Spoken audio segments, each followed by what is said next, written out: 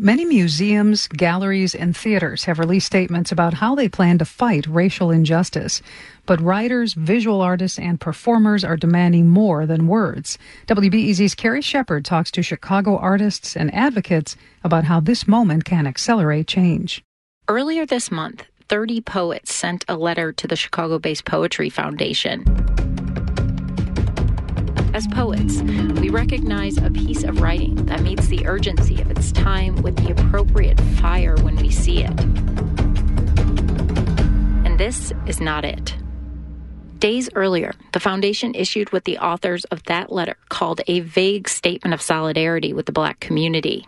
In response, the president and board chair resigned. Playwright Ike Holter has seen this before. Protests sparked some awareness, but then a lot of people get excited after a few protests, and then they get all these books, and they kind of taper out. Holter is an award-winning playwright whose work has been staged across the country, including at Chicago's Goodman and Steppenwolf theaters. In May, Holter and 6 others resigned from Victory Gardens Playwriting Ensemble. The group felt ignored, and in this case, leaving was its own form of protest. So often we're told to stay in difficult systems and try to fix them and try to get along. But there reaches a point when you just keep hitting a wall that you have to fess up and say, this is not happening here, and it's okay to leave these situations where you're not being heard. Victory Gardens has since promised an inclusive and equitable search for its new artistic director. Holter is pushing theaters to stay engaged in the fight and actually do something. Buy this person's work, start a relationship now, because all these theaters are down, but in 6 months we're going to be back up. And for the first time, what would happen if it was 80% people of color instead of 80% white in a city that is mostly people of color? Angela Oliver knows how the balance tips toward white performers and audiences.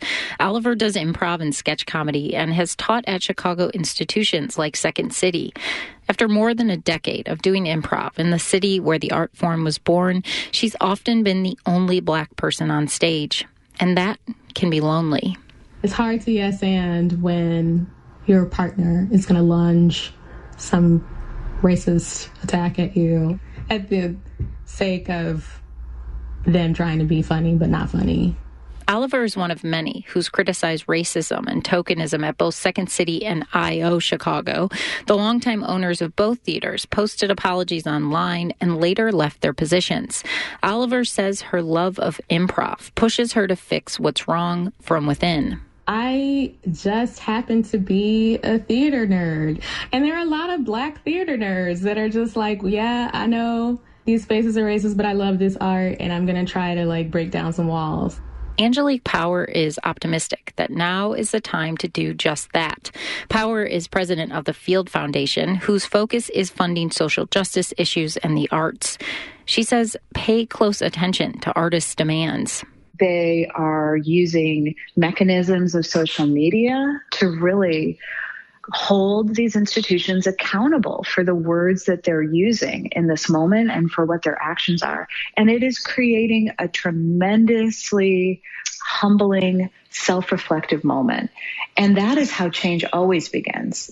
But Power says artists can't do it alone. It's for us to do this work as opposed to continuing to put it on artists to lead us to a different place.